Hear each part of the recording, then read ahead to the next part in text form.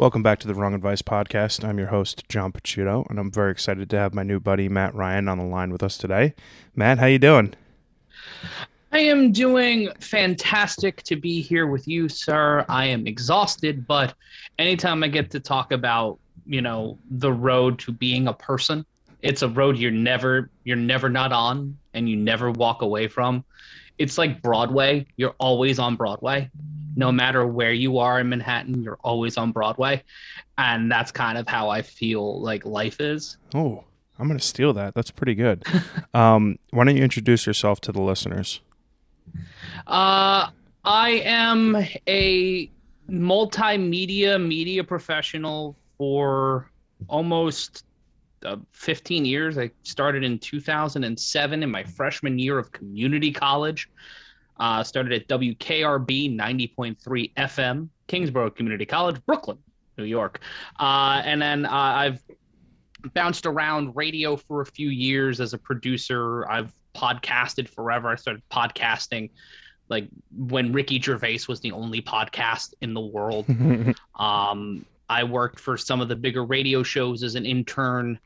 For the last few years, I've worked as a social media manager. And more recently, I've been working as the executive producer and co-founder of Catalyst Wrestling. I'm also the host of Vox Media's Combat Culture live coverage for UFC pay-per-views. I have announced any and every kind of major sport, collegiate sport. I've done all types of talk speaky things, which is why I'm able to kind of be so verbose right now and just keep talking and talking and talking because it's the only thing I really know how to do. Well, it's good to be compensated for the thing that you clearly do so well. That's cool. So you were introduced to me by our mutual friend Scott Madrinsky, and I'm sure Scott's going to listen to this. So fuck you, Scott. Hope you're doing well. So talk to me about the wrestling thing, because I know Scott is an avid wrestling fan. I was a huge wrestling fan. I would say probably up until like sophomore year of college, and then it kind of got a little nutty. But tell me like about it. Like, what do you do? Like, how'd you get into it? It's an indie avenue, obviously. And it's been a while since I've been plugged into the scene, but I do follow it on social media, just don't watch it as often as I used to. So like, how'd you come to get involved with that? And like, tell me a little bit about the, I've been a fan of pro wrestling. I'm 32 now, but I've been a fan of pro wrestling since I was one. This is kind of like the go-to podcast story for me, is that my earliest memory outside of the Giants beating the Bills in the Super Bowl was watching WCW on my couch with my Saturday grandmother. mornings, right?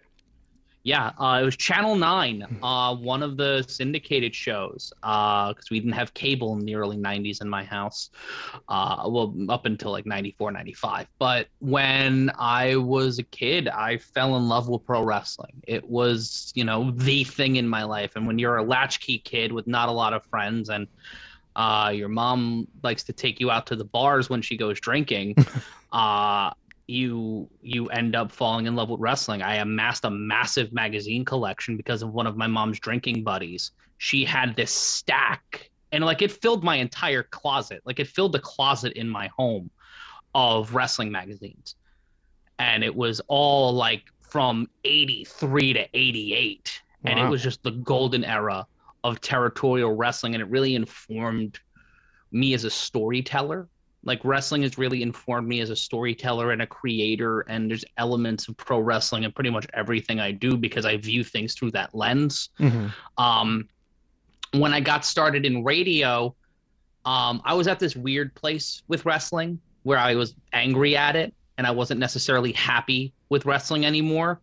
But I didn't know what kind of show to do, and I wasn't the person you see now or hear now. Like I was still figuring out what I was, who I was, every aspect of who I was. And I grew up on a steady diet of WFAN, Opie and Anthony, Ron and Fez, Imus, Howard Stern, like all of the New York talk show tropes. Mm-hmm. Because I would fall asleep listening to WFAN. Like I would fall asleep listening to it. And I discovered Opie and Anthony in 2002. After they got taken off the air, I started listening to Ron and Fez. And then I started listening to Opie and Anthony, and that just changed everything for me. Like it opened up new worlds of humor, new worlds of ideas. Like it allowed me to, I was an angry kid. I'm still a very angry person. Like anger is my base emotion. Hmm. So for me, like that touched a chord with me. I'm not that person anymore. Like I still grapple with my anger. I'm an Irish Catholic person from Brooklyn, so Yeah. angry It's is the ingrained. default Yeah. setting. Yeah. Yeah. So I just decided to do a wrestling radio show, and I started interviewing wrestlers, interviewing promoters, and I started, hanging out with wrestling companies, and I was afforded opportunities to announce. And then one day ended up becoming a manager because I had a suit. Like they made me a manager because I brought a suit with me to this show. And ever since then, I've been working in pro wrestling in some form or fashion in small independent companies, large regional companies, national touring companies, uh, since 2011. And I've never really looked back since. I've had a weird professional life, but all of it is due to just chasing what I love and finding ways to make the things I love the things that make me money. But then you have that relationship change over time because you love the thing, and even though you love it, it is the cornerstone of how you pay the bills and how you feed yourself, feed your dog, keep your bills paid. And you learn to hate it a little bit. Like you can never do something to where you're truly free from the fact that you're gonna hate the things you love a little bit if it's what you do full time. Whew. Dude, that strikes a big time chord for me. I worked in corporate America for a very long time, bounced around a number of industries, and got laid off in the middle of the pandemic, and basically never looked back. I traveled the country for about 30 or so days with my camera in my car, and just basically fell in love with photography, and it's basically what I've been doing full time for the last 2 years. And that sentence that you just uttered really struck me because while I am lucky enough to do the thing I love in this world, it is also at times a creatively draining profession because it's no longer the thing I'm doing because it like makes me happy. It's now the thing that I've chosen to sustain me and pay for my groceries. And that is probably one of the most relatable things I've heard someone say on my podcast for sure. I'm super curious how you wrestle, pun intended, with the fact that you love something and you have sort of this generated love-hate relationship with it at times. Fuck. Pardon me for swearing. No, but, fucking curse away, no problem. well, goddamn, pal. You go through it. It's like a relationship. I'm terrible at relationships. I'm not a great boyfriend because I'm so obsessed with what I do. And also my mental health is, you ever ride down the BQE? Unfortunately. And King's Highway, like you see where the Toys R Us used to be. I'm not familiar where the Toys R Us used to be, but I've been down the BQE. But yeah, like there's a portion of like I-278 by where I grew up in Brooklyn, and it always smells like it's a garbage explosion. Yeah. Okay. That is how I use a lot of metaphorical language, but that's how I view my mental health. It's like a garbage fire. So that's kind of you always process things through that lens, and how you view your relationships. Like everybody in my life who I have met over past the age of 18 are in my life because of my creative and professional endeavors. That's interesting. Why would sorry to interrupt you. Why would you describe your mental health as a dumpster fire? Because I suffer from depression. Yeah. I have undiagnosed ADHD. I'm the child of addicts. My father was a heroin addict. My mother was an alcoholic. Mm-hmm. Both died because of that, and that's something you carry with you. And Sorry to when you hear have that. trauma, it's not. Thank you. But I could go off on why there were bad people outside of that, but that's Sure. way too long. Do you go Um, to do you do therapy? yeah, Yeah. I see a therapist twice a month. Yeah, I'm a new therapy person, and as a person who didn't know that they dealt with anxiety and didn't know that they were depressed, therapy has been a tremendously impactful thing for me, and it's been really great to be able to unpack a lot of shit that I've been dealing with that I didn't know I was dealing with. Right, to your point, diagnosed ADHD, like things like that, like just learned a lot about myself that 25-year-old John didn't have any fucking clue. Yeah. So I'm glad that while you view your mental health in a slightly lens colored of dumpster fire, at least you're doing the right by it. Yeah, it came to a point. Like I've been in and out of therapy since I was a kid. Mm-hmm. So it's been one of those things where I know it's important, but your value system really changes where you are in your life. And when you're working from home every day, like I've been working from home since the start of the pandemic, and you're just sitting at your computer for anywhere from 8 to 14 hours a day, that wears on you. And when you're working in television, you're working in media, you're working with all those things, you're just staring all day, and like you're living and dying through content, through your work, through other people's work, and it just starts to it exposes a raw nerve, and those raw nerves can really, really, really drag you down. Oh, totally. But you wrestle with, to get back to your original question, you go through, it's like a relationship. You go through cycles. Like you'll be mad at something, but then you'll have like these revelatory moments to why you love it. Mm-hmm. And why you got into it in the first place, or why it's the thing that gets you out of bed in the morning. You'll hate it for a while, but those few seconds that make you realize why you love it are worth it. Oh, like totally. they galvanize your whole existence. When you look at like your day to day, like obviously you do social media management as like your day to day job, and then you're also working on that sort of thing side gig wise and passion hustle wise.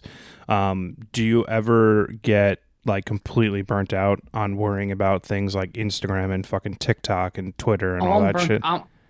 Brother, I'm burnt out now. Yeah. Like I've been running hard since the pandemic. Like I've not taken an actual vacation in maybe 3 years, and even before that it was 7 years. Jesus. Yeah, I don't know why I am the way I am, but work to me is I seek validation. When you do anything that is forward facing and you are talent or you are creating something at any level, like you see my paintings behind me, like they hang on my wall because I just like to paint. Mm-hmm. Like it's not like I'm not putting these in a gallery. These are things that I love, I do to de-stress and to, calm, give myself a little bit of center. And there are things I enjoy for the sake of enjoying. But you search for validation. You search for a raison d'etre. Like you're looking for people to accept who you are. Mm-hmm. Like you're chasing acceptance in whatever form. And it can be commoditized into ratings, likes, retweets, shares. Like it's a sick. Yeah. Yeah. I get that. It could be it.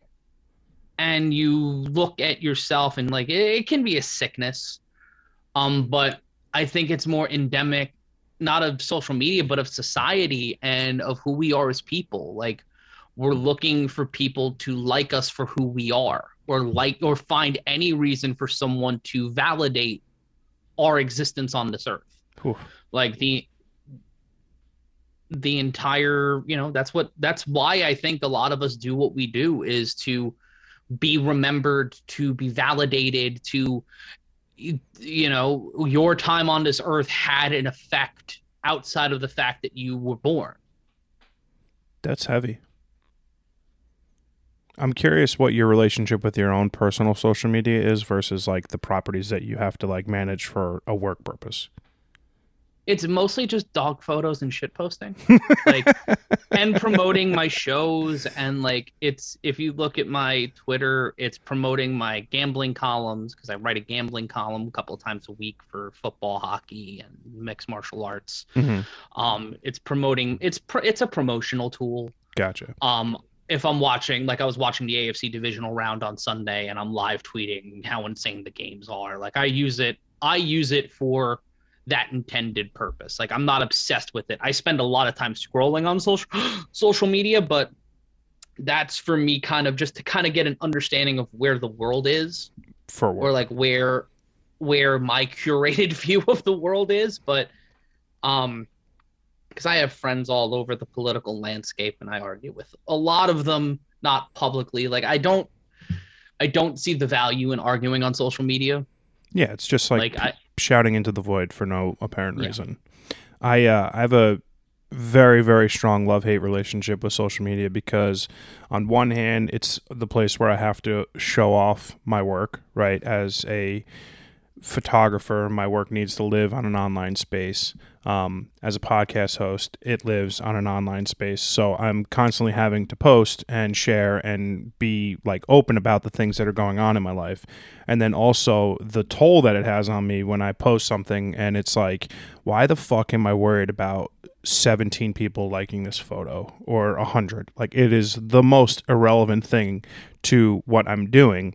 And I recently had a photographer on my podcast who said, like, the most important thing that has like really changed my landscape and my view of social media was like, if Instagram gets turned off tomorrow, are you still a photographer? I'm like, yeah, of course. He's like, good. So stop fucking worrying about how many likes you get on a picture, how many followers you have. It's the most irrelevant thing. And I always come at that from it. Oh, it's easy for a person with 20 or 30,000 Instagram followers to have that sentiment, right? Super easy. They've got the following. They've got the validation. I'm in seeking of that. And I just find it to be like this really toxic place beyond the political landscape, just in that it is that searching for validation from strangers on the internet that makes you just like a sick person. And I've thankfully been able to kind of cut that out, and I'm trying to like look at it more as like a diversification of my art and less of like, oh my God, I need this validation. Yeah, I agree with that. I try not to look at it as an addiction or an obsession. Because when you're a social media manager, you have to carry the sword of the fact that you're working in marketing, basically. Yeah. Like you're marketing a thing, you're selling a product, and someone who grew up listening to Bill Hicks and George Carlin and has a Hunter S. Thompson tattoo, you have your crosses to bear with that. Like you have to. It's why I work for properties or on projects that have a meaning or a value to me. Like I'm not going to work for a chemical company or a real estate or insurance. Like those are not like that's not passion, and that's something I don't care about. I can't do that. It would drive me absolutely insane. But when looking at social media, the ideas of validation, like we're a society built on instant gratification. Mm-hmm. We're a society, and that's just, I believe that's humans more than anything. Like we're always searching for more. And that's, it's the great explorers. We're always searching for more, and that's a human thing. Mm-hmm. Like you have the innate thing within you to explore, to look, to forage. Like we came from hunter-gatherers, for God's sake. If you passed 6th grade social studies, you have a base understanding of that fact. That's a part of our brain. So it's sometimes more enlightened in people. Like certain people are in touch with different parts of their brain and their personality than others are. And that's just kind of like, I might be more expressive. Like I'm an extrovert, even though I like being an introvert. Like it's just different people react to different things, but we all have those base things within us. It's just how magnified are they? Mm-hmm. That's interesting. When you look at like your day to day life, and I don't know much about your upbringing. Obviously, it seems like it wasn't all rose petals and blossoms and whatever the fuck that expression is. But when you look at like the trauma that you experienced growing up and kind of like the things that you unpack as you get into your adulthood, what do you think has been like the biggest challenge that you've encountered in and or like the biggest hurdle that you've overcome to get you here today? Being kinder to myself. Hmm. Um, I judge myself very harshly, and sometimes that will turn into me be exploding and my anger coming out and me being visibly frustrated. And it turns into this snowball effect of your emotions and dealing with all this stuff. And as you get older, you get better at handling it, but you get burned out and you get tired and you get frustrated and you just start to internalize. Like you can be your own worst enemy without even trying. Mm-hmm. It's Totally. about being aware of that. And at the age of 32, I'm finally more and more aware of that and trying to, apply the tools that I learn and that I'm, working through in therapy to really, be a better person. Yeah, I'm not the same person I was at 24. I'm not the same person I was at 18. Thank God. But it's about trying to find a level of forgiveness to yourself. Yeah, Um, there's like a lot of self grace in forgiving yourself for things that are kind of like out of your control.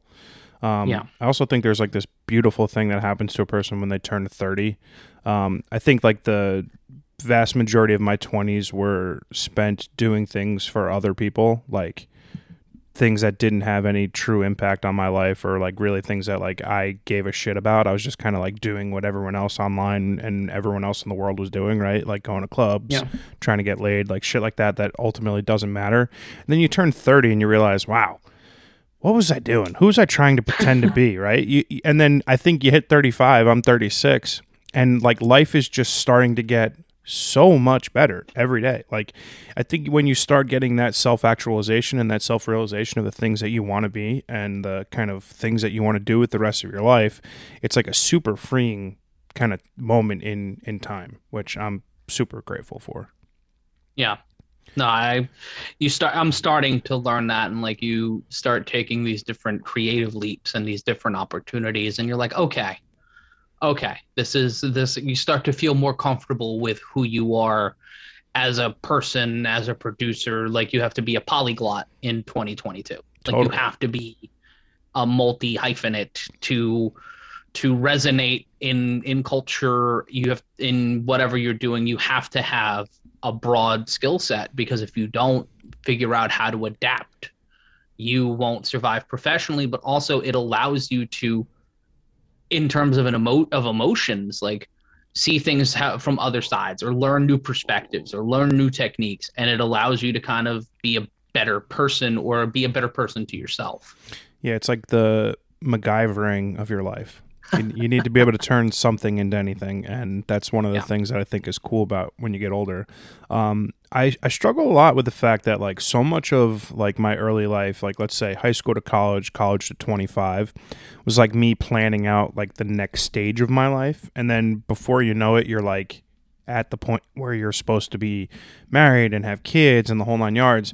And it was always like, well, I got to go to, get good grades in high school to get to good college, and good college, I got to get good grades so I get the good first job and blah, blah. And you're always like looking down the road, right? But like all of a sudden the road kind of catches up to you and smacks you in the face and you're like, oh shit, I'm like in the middle of it and I'm nowhere near where I thought I was going to be.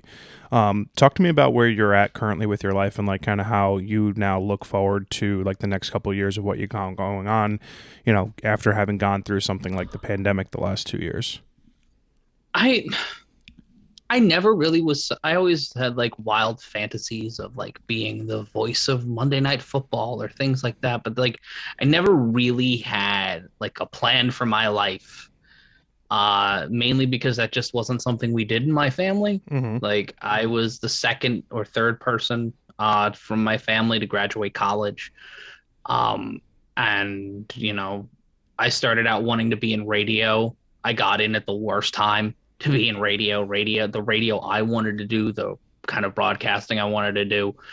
And I just, I had too many other interests and passions to just pick up my life and move to Shreveport, Louisiana to grind and fight it out and do all the things you have to do for drive time at 40. Like I didn't feel like that's the road my life would, that's not going to be my path to happiness. Yeah.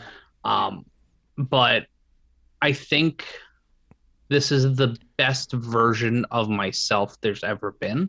Oh, I like that. I'm not, I look to be a better version next week, next year. I think this year is about figuring out ways to be better, figuring out ways to distribute my workload a little more, to delegate more, to take better care of my mental and physical health. Like I'm taking time off for the first time, and non-holiday time off for the first time in over 6 months soon. So taking those 2 days to kind of just like reconfigure myself as a person and just sleep. It's just kind of focusing on ways to be better. Be a better producer, be a better creator, be a better a pet owner, dog dad, be a better roommate. Like, I want to be better at all those things, and I want to be less depressed at 3 o'clock in the afternoon, or less frustrated at, in the middle of the day because of things at my job. Yeah. I want to not care about things that I can't control, because control was something I've not really had in my life. So anytime there was an opportunity for me to control something, I ran towards it. And I feel like it's a good but limiting thing. If you battle for control all the time, you don't really get to see different opportunities, or you don't see the whole board. And as a producer, my job is to see things on a, not just at a granular level, but see things stacked higher and higher and higher. I hate corporate speak, but it's become second nature because you work. You work in corporate America for long enough, it just kind of becomes a part of your language. The show Happy-ish, something me and my best friend Stephanie Sotilli watched dozens of times at this point, really exemplifies what it's like to have those parts of you. The hyperactive creator, the person screaming for recognition, screaming to be heard, demanding that you take us seriously, and then all the concessions you have to make because you have a wife, you have a kid, you have responsibilities, you live in a society that is a capitalistic society. There is no safety net for that. You have to work within the world, and you have to make these bargains, these Faustian bargains, to survive. And then it's how much of your life is this, how much of your life is that, how much are you willing to give up, or how much are you willing to keep, so you can make sure all the other things are taken care of. And I think that's something everybody in this is dealing with. I think everybody in society, whether you're a photographer, social media manager, TV producer, or you just work in any creative endeavor where there's a person above you. You're not the one answering to yourself. You're not the owner operator. You're always beholden to something or someone, or you're beholden to getting X amount of return for your investors and your investment in it. And you rent's due on the first. So you got to make note of that. Matt, I will say that I think the fact that you have the self-realization for what you want to see out of yourself in the future, you're already done with like 70% of the work. Like I would, no, I'm not joking, because like, I'm a new convert into like the manifesting the things that you want in your life. Like, and I'm a firm believer that when you start telling yourself the things that you deserve and the things that you're capable of receiving, like, it happens.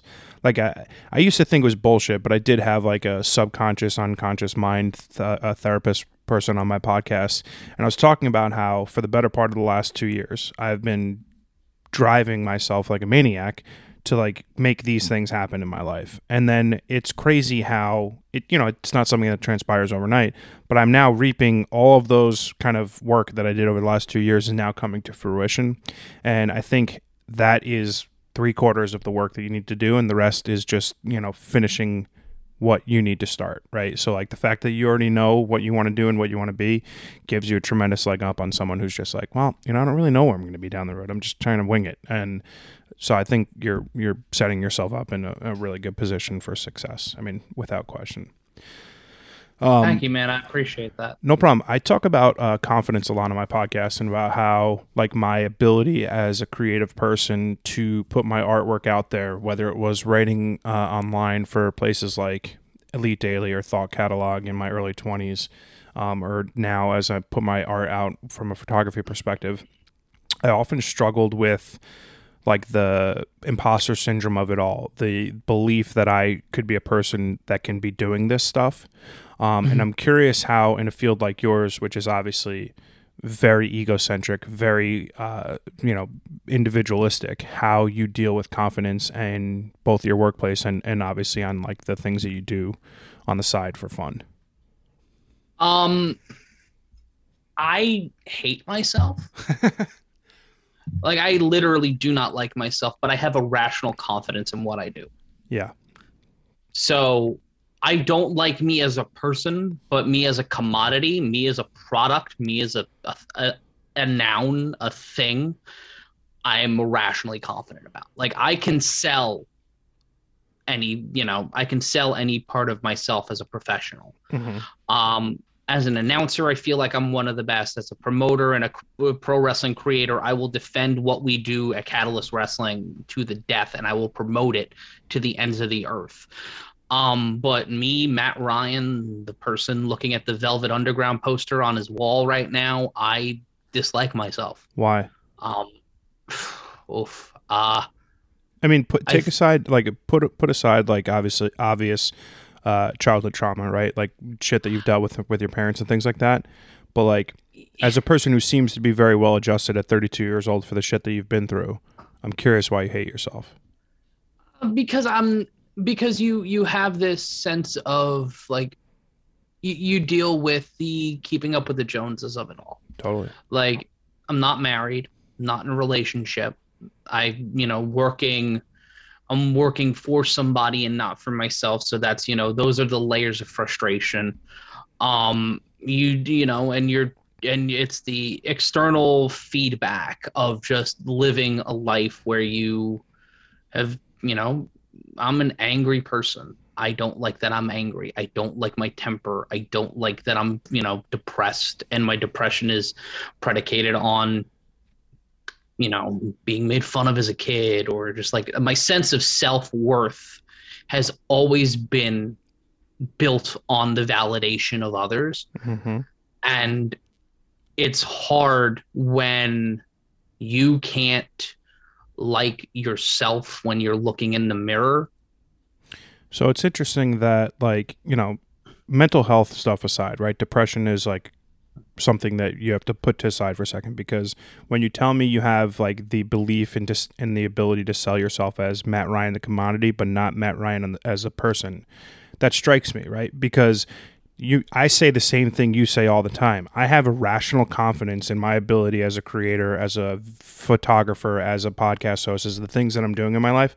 I'm irrationally confident that I'm going to be successful. What that success looks like, I'm not sure, but I have the utmost belief that it's going to happen. But I also value myself tremendously as a person. So I'm just struggling with the fact that you can have like that level of irrational confidence as I do. I can tell that you have it and hate yourself. And I have a great support system. It's just you deal with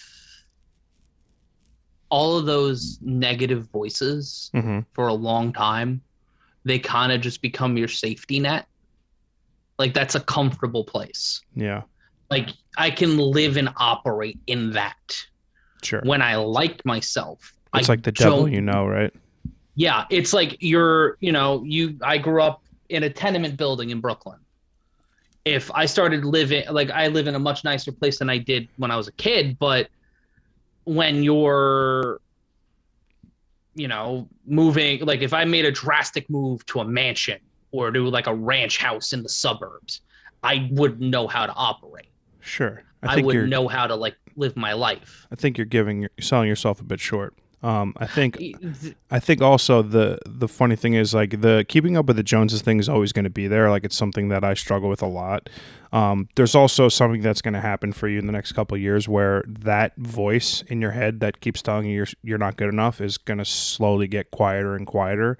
And at least it has for me. I think that's what happens when you move on into, I don't know, you want to call it middle age, mid-30s, whatever. I'm not sure what you want to call the bracket.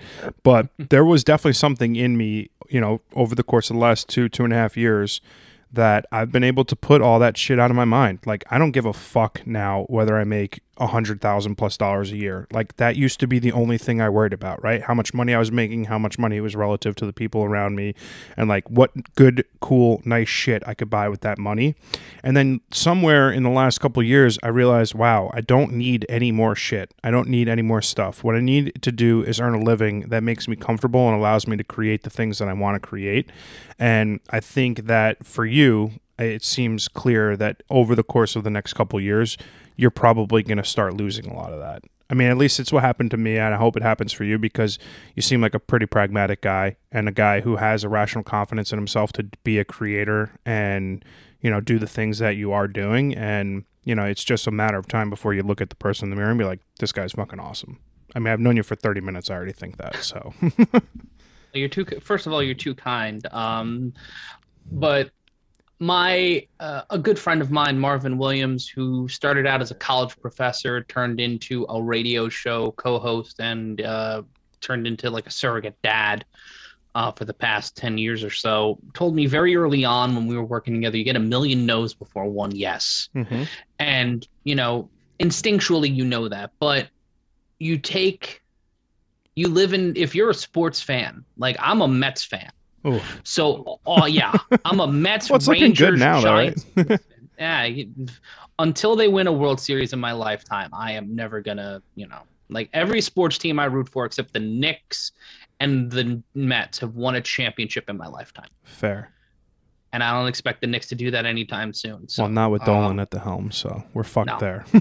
Yeah. But if you're a sports fan, you live and die with every game. Like watching the Giants I had to watch the first Giants Pats Super Bowl in my room by myself because I was just not emotionally prepared for what that game is. Now I can watch around people because sports means a lot to me, but I'm not a fan as much as I used to be. Mm-hmm. Like I ride or die with my teams, but I'm a die easy fan. Like I'll be mad for a day and a half, but I'll be able to operate like a person. Yeah. But that's how I view my life. Like you live and die with everything that happens. And you put yourself in a position, like you create these unfair comparisons for yourself. Yeah. Well, I don't think it's very easy to live your life in absolutes like that. Yeah. That's not easy. Yeah. No. And if you look at life that way, like when I was at NYU, I based my entire senior thesis about pro sports being an adjunct for religion. Oh, that's interesting. But sports in general, to be honest with you, collegiate sports, high school sports, pro sports, it's an adjunct to religion because it's something bigger than yourself that you align yourself with, that you have this spiritual connection. There's so many traditions. It's passed down from generation to generation. It's sacrosanct in a lot of places in the world. I really like that. Did you get a good grade on this paper? I think I passed. Well, yeah. So yeah, I think I got a halfway decent grade on it. I really like 40 pages. And that's kind of how I view, that's kind of been my thesis statement for the past 5 or 6 years or so when I graduated from NYU, was that. like, I look at sports from a sociological construct because it gives you perspective Hmm. on why these things matter and why they matter to people. And you look at the different traditions and the different nuances of each fan base and you build out a perspective.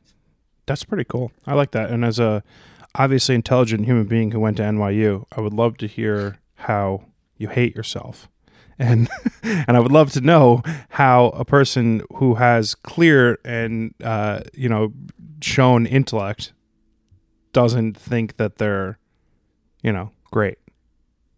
Because I can give a great interview.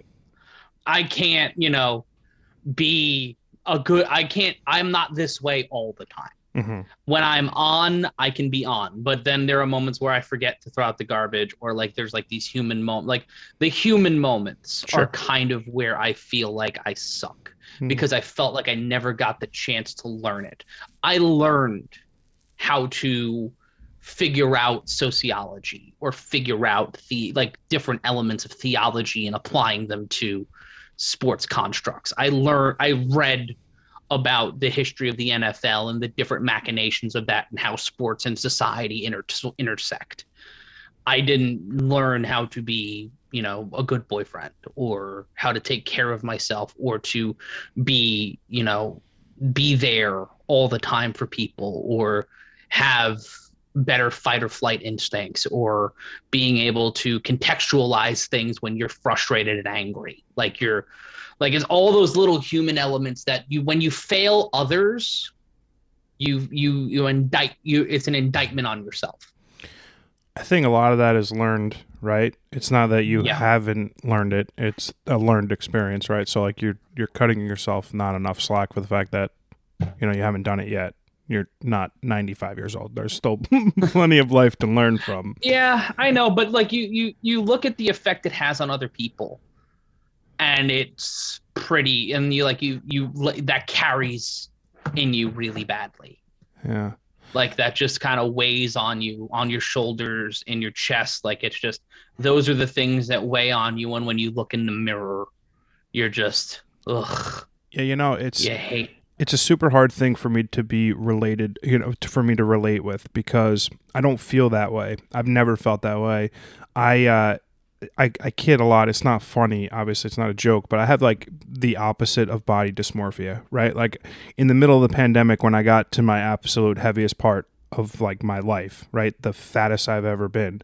I looked in the mirror and I was like, wow, you still look good, John. Like it's just like I had that like opposite. I had that exact same moment the other day when I was about to take a shower. I was like, huh, I don't hate this. Yeah. So how do you not replicate that over and over and over again? Because you fall into these patterns of behavior. Like you fall into it goes back into that comfort zone. Out of curiosity, when you like look back at like let's say 10 years of your working life or your just like the last 10 years of your life, like how do you measure success, right? Is it only through the lens of work wins? Is it only through the lens of like side hustle wins? Like how do you measure like the successes that you've had over the last 10 years of your life? It's also like validating like who you like it's also like opportunities you've created for other people. Mm-hmm. Like with Catalyst Wrestling, we've provided a launching pad for creators, not only wrestlers, but announcers, producers, videographers, like people at every level of the industry. With my show on SB Nation, it's being able to create a community and like people who come back and watch the show and know what we're doing every time and like they're our friends. It's those things. Like I have an Associated Press award on my wall. That's fucking awesome. Yeah, and no, and there's a fun story behind the night I found that out. Tell it. It was 2012. I was working at Bloomberg Radio. I was overnight. I was a nighttime board op.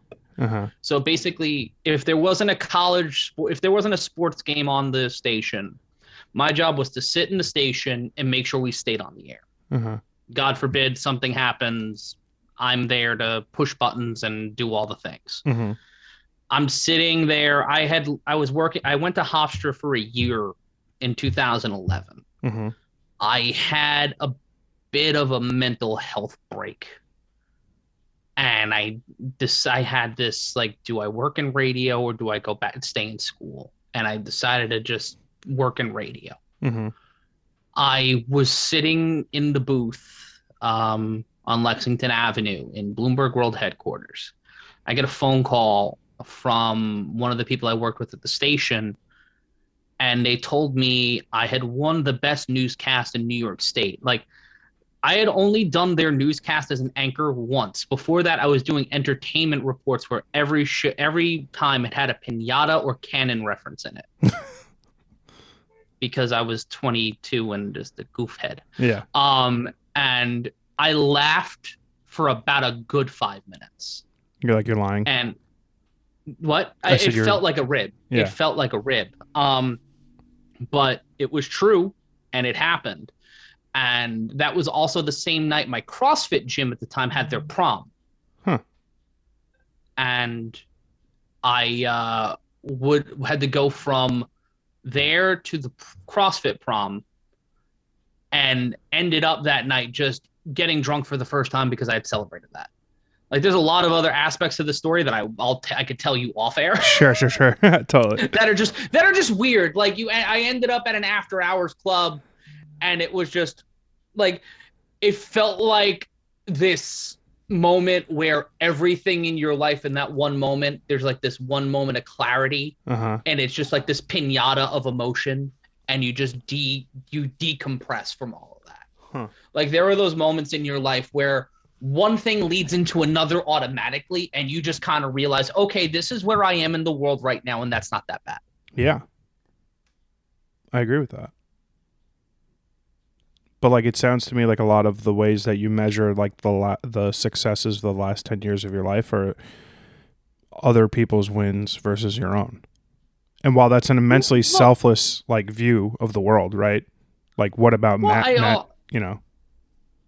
I also view it like, you know, getting Catalyst Wrestling on TV, being getting over 750,000 views on Twitch over a couple of week period, being the number 2 rated pro wrestling company in England for a couple of weeks in 2018. Like, we were the first company, we were the first promotion since the WWF, before it was even the WWF, to bring in the NWA World Heavyweight Champion to Brooklyn. The last time that happened was 1961. Wow. And yeah, and we made that happen. And that's like a big deal to me, because I'm a huge wrestling fan. I'm a wrestling nerd history-wise. Like, that's my jam. That's things sweet. like that are what. All right, so when I look at that and like when I hear that's like, to me, those like that ability for you to look back and look at the things that like you've done well, like at least relieves a little bit of me in the fact that you don't completely hate yourself, right? You have the ability to sense when you've done something tremendously awesome. Yeah, no, like I take the wins, but the wins feel more fleeting than the losses, because the losses stick with you. But that's life. Yeah, no, and yeah, but I feel the losses a lot harder, because it feels like I could have done something to change it, or if I had more time. Like, you're always going back to, if I did, you're Monday morning quarterbacking yourself. Mm-hmm, totally.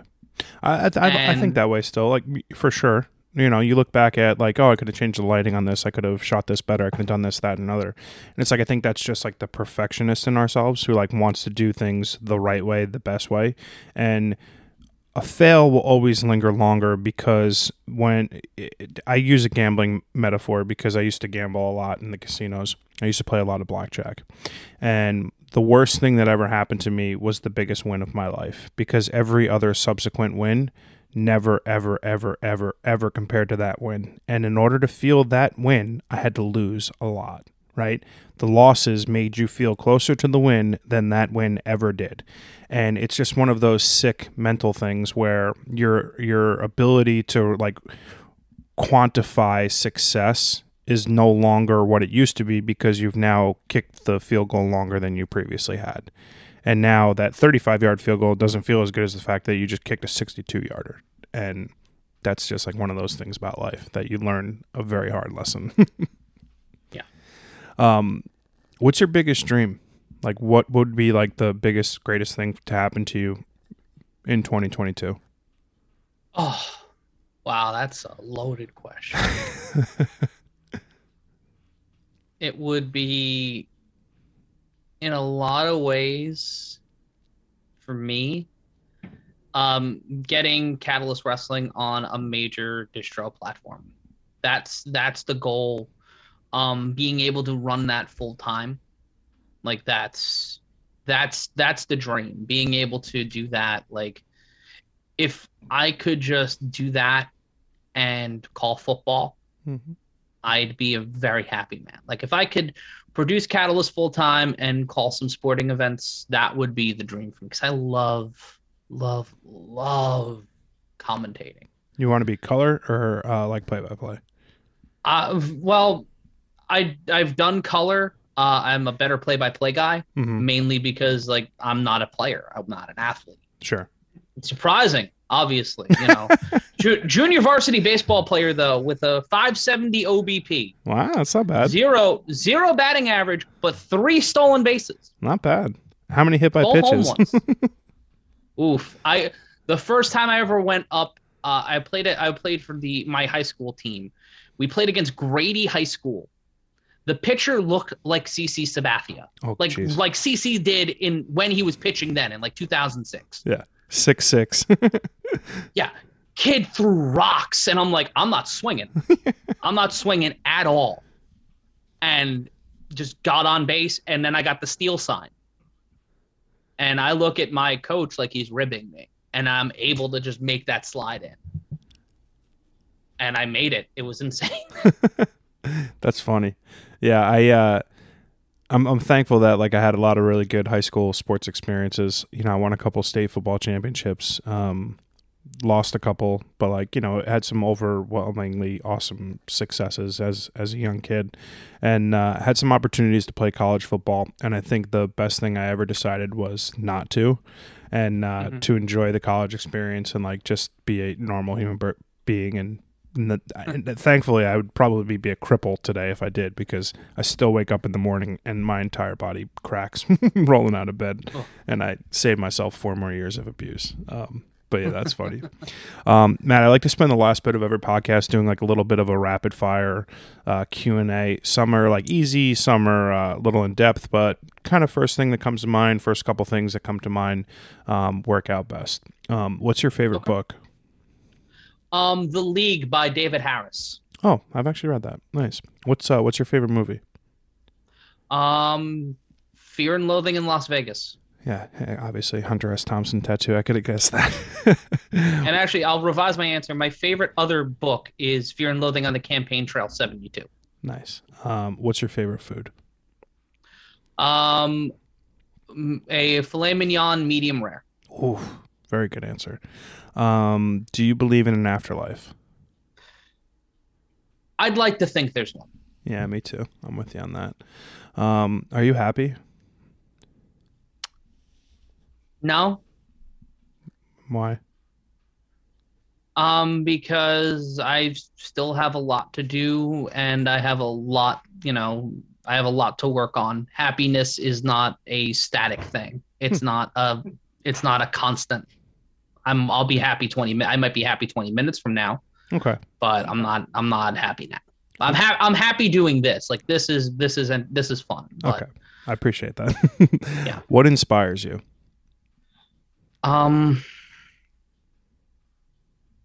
That's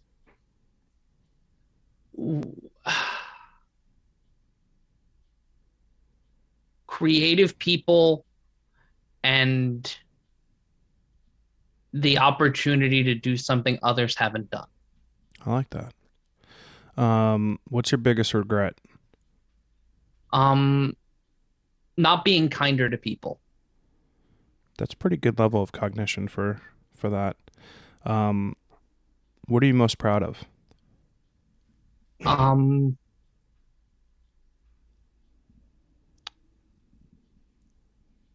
That I have people in my life that care about me and love me.